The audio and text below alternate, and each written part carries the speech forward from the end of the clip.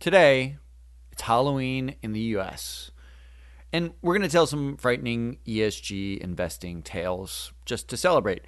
But before we do, I wanted to know exactly how frightening these stories are. So I asked the most obvious person in my life that I could ask, my 7-year-old daughter. Say hello. Hello. I was thinking about dressing up as an entrenched board of directors who doesn't ever have an annual meeting. Do you think that's kind of scary? No, it's just a person, I think. So what if I dressed up as a job applicant who goes through the whole process, and then on the day I'm supposed to start my job, I just don't show up? Is that scary? I guess it's scary to other people because they think like you did something in your work that's wrong, so you had to stay home. Or, well, it's not scares me. It doesn't scare me. So it doesn't scare you. What if I dress up as a giant technology conglomerate? Giant technology conglomerate. I don't even know what that is, but I don't think it's very scary. Well, it's a scary thing. Actually, you know who is afraid of those things? What? Investors. If they're not afraid of those things, maybe they should be. This is the part where you do a really crazy laugh.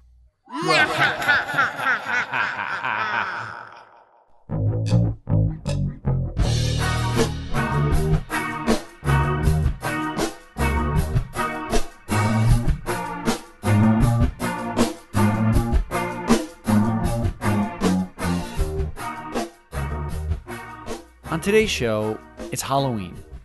So we got a few of our most terrifying analysts together to tell 3 different stories. And the first story is a chilling tale of human capital gone wrong. And the second is a macabre story of what might end up being patient zero in the corporate zombie apocalypse. And third, what happens when you tinker with what it means to be a business and create a Frankenstein? We're going to keep it really light for this episode. And by the time you're done, you might want to ask yourself, are there zombies, ghosts, or Frankensteins in my portfolio?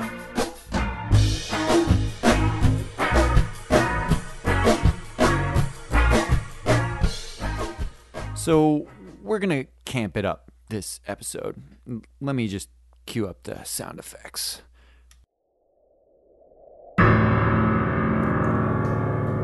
Chapter 1. Your human capital is haunted. There we go. So our first story comes from Bentley Kaplan. Bentley is a senior analyst in our South Africa office. And the story Bentley surfaced might actually be scarier for a company than for an investor. Because 10 years ago, if you were a company looking to hire someone, your biggest worry was cost. Bringing on new employees is expensive. You have to onboard them, you have to train them, you sometimes have to pay upfront signing bonuses, and then there's the risk of underperformance over time. So every hire was a question, how much can we afford? But today, the job market, especially in the US, is pretty strong. And the balance of power isn't what it used to be. Now your biggest worry? You might actually be hiring a ghost. All right, well, once upon a time.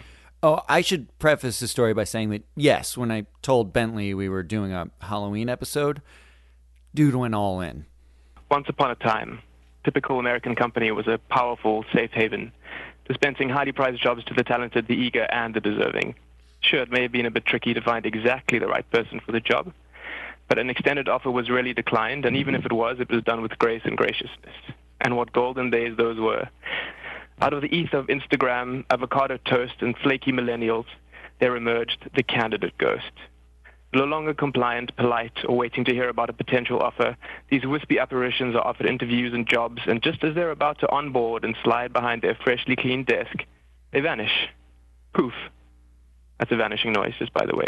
Leaving behind nothing but unanswered calls and haunting self-reflection. I will put a vanishing noise right there. I'm going to make a poof sound. Cool. But I got a question that's going to make me sound old.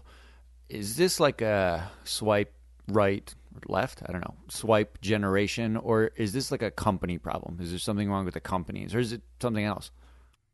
It's a good question. I think there's definitely a sense of reading these articles about ghosting out there, and there's definitely these subtle hints and triggers about millennials destroying the diamond industry and fabric softener and all kinds of things that we are collectively doing as a generation. But I think no one really knows exactly what's going on. The actual numbers of ghosting are a little bit thin on the ground.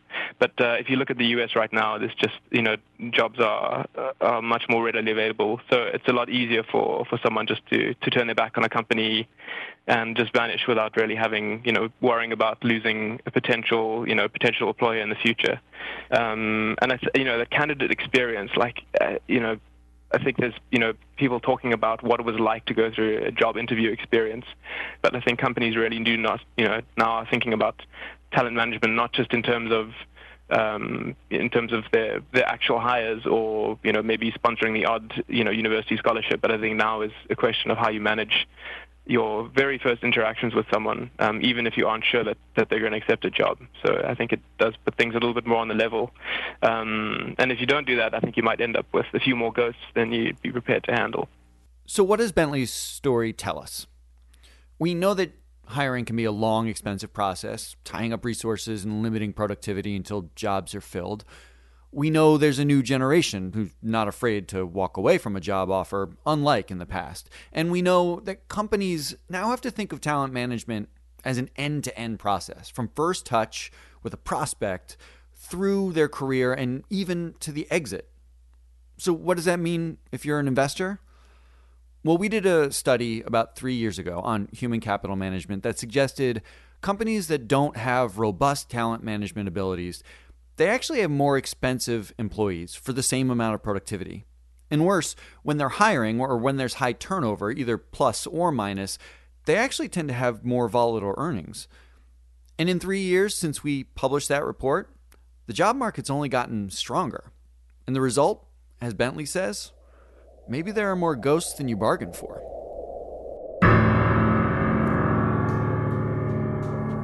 Chapter 2: The Corporate Zombie Apocalypse. So our second storyteller is Andrew Young. And Andrew uncovered something that should make almost any investor shudder. But to understand it, you actually need to understand two simple concepts first. The first one is board entrenchment. Entrenchment is what happens when a director sits on the same board for a really long time, sometimes decades. It's the idea that an outsider, after a long period of time, can actually become an insider. And it changes how effective they can be about making decisions. The Harvard Business Review has found that there is actually an optimal board tenure for a director, after which entrenchment sets in and board decisions become conflicted and destructive to firm value. The methodology for testing this from the academic was quite interesting. The study looked at changes in board structure because of the death of a director. Sounds dire. And this the methodology was very effective for controlling for any and all reasons why a director might otherwise leave the board. Yeah, could we digress for like a nanosecond here, because boards are so old that they can actually do a study about the death of directors writ large. I mean, that's pretty morbid. With a big enough sample, yeah. So the second concept is so obvious, it might be frightening that it sometimes doesn't happen. And that's the idea that boards, at some point during the year, boards should meet. In these meetings, they can talk about compensation or economic trends or how a company is exposed to risk.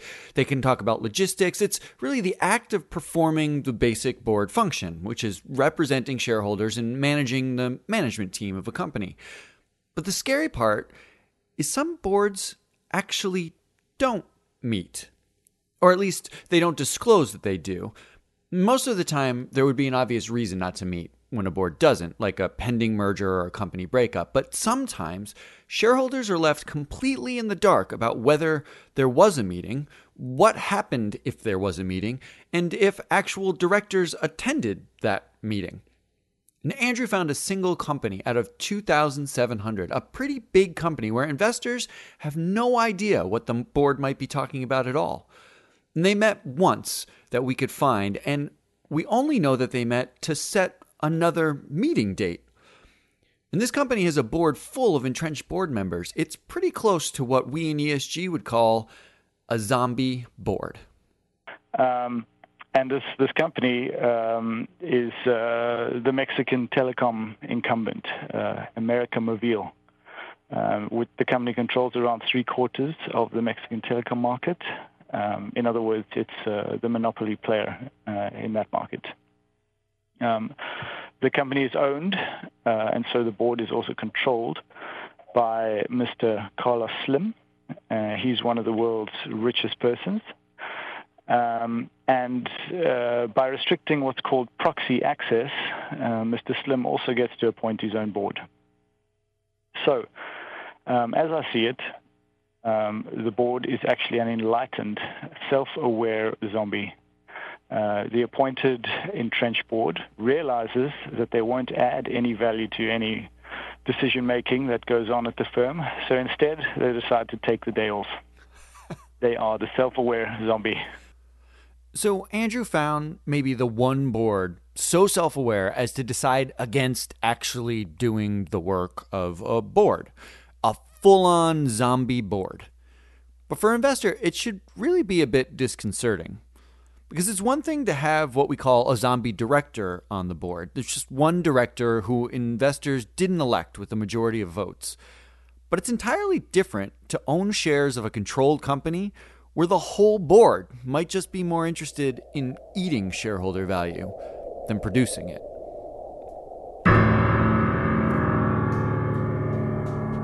Chapter 3. Victor Franken Company.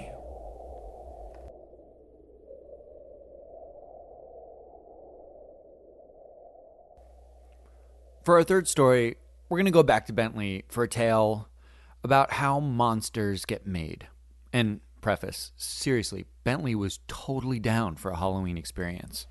Well, there you go. It is a dark and stormy night in Bavaria. The year is 1792, and a young scientist torn by grief after losing... Okay. I'm sure I'm ruining the mood here, but I'm going to spare you the whole rehash.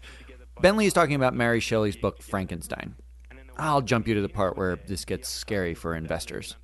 And even though Mary Shelley wrote Frankenstein back in 1818, it would turn out that similar monsters would be stalking the shadows of Wall Street 200 years later. So you see, Frankenstein was about a lot of things, and I think you've already cut the segment way down, so let's not get into all of those things. But the one thing that really took away with me was ambition to make an oversized creation by bringing together all these unrelated parts is basically the story of conglomerates, right? And I think we've kind of left that golden age of conglomerates behind us, where big was beautiful, and that some of them it kind of worked, maybe Siemens and Philips, but there were some other really weird companies too, maybe even uglier than the original Frankenstein monster. Litton Industries, for example, I think it was a defense contractor that ended up buying a frozen foods business, As you do. And Gulf and Western. Yeah, because they wanted to actually. Exactly. I think they were actually loading frozen peas into the machine gun units of airplanes. It's a natural synergy. Isn't like all like conglomeration about synergy? That's what it's about. Yeah, that's what it's sold as, I think. I don't know what's going on, behind the doors of power. I don't know if it's just a question of you get really tired after dropping missiles and it's nice to have some ice cream afterwards. Or, what the case is there. But and then I think there was another company, Gulf and Western, which at one point I think had zinc mines and the Miss Universe pageant and Paramount Pictures.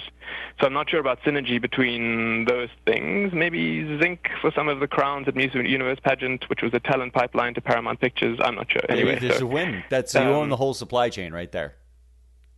Exactly.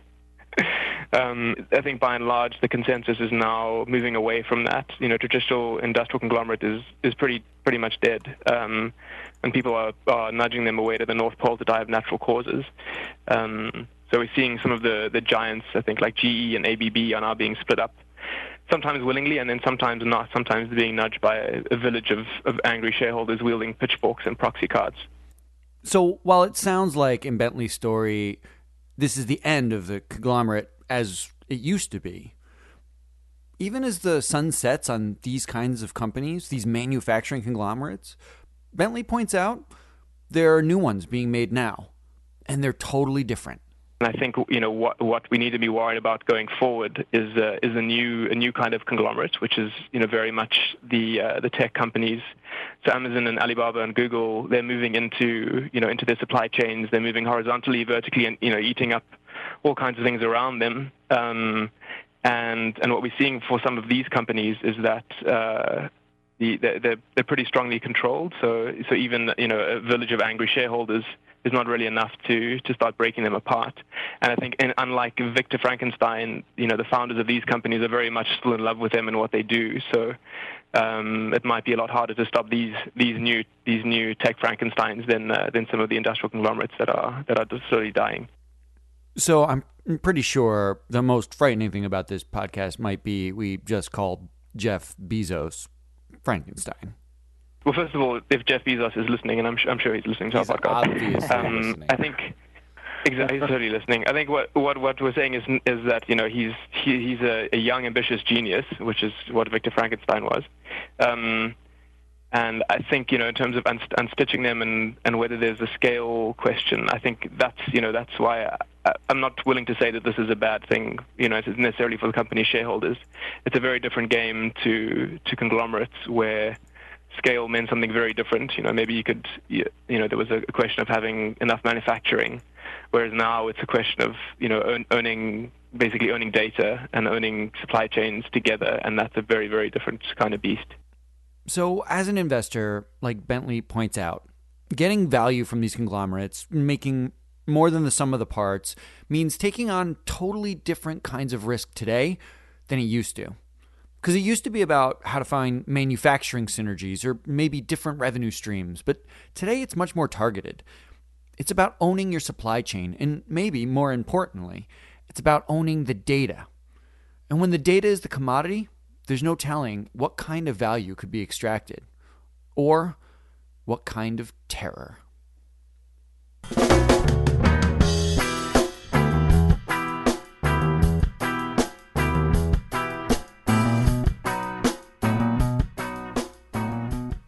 And that's our Halloween show for today. I want to thank our storytellers, Andrew Young and Bentley Kaplan, and I want to thank Dan Rogachnik for sage advice throughout the storytelling process. And our reviewers, Megan Eastman and Rick Marshall, thanks as ever. And thanks to Sen, my daughter, who rolls her eyes every time I put a microphone in her face. And this is ESG Now. I'm your host, Matt Moscardi. If you like what you heard, subscribe and rate us. We're on iTunes and Stitcher and most places you can get a podcast. And we'll be back soon with more content. So thanks, and keep listening.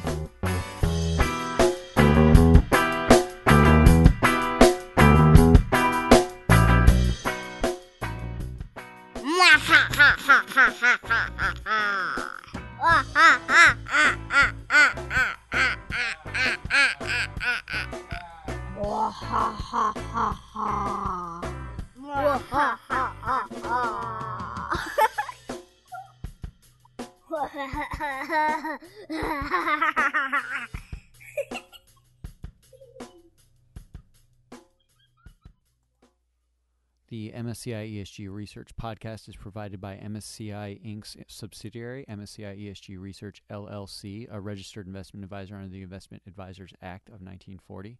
And this recording and data mentioned herein has not been submitted to nor received approval from the United States Securities and Exchange Commission or any other regulatory body.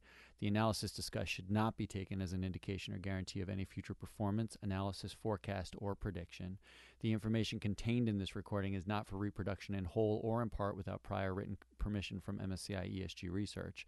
None of the discussion or analysis put forth in this recording constitutes an offer to buy or sell or a promotion or recommendation of any security, financial instrument, or product or trading strategy. Further, none of the information is intended to constitute investment advice or recommendation to make or refrain from making any kind of investment decision and may not be relied on as such. The information provided here is as is, and the user of the information assumes the entire risk of any use it may make or permit to be made of the information. Thank you.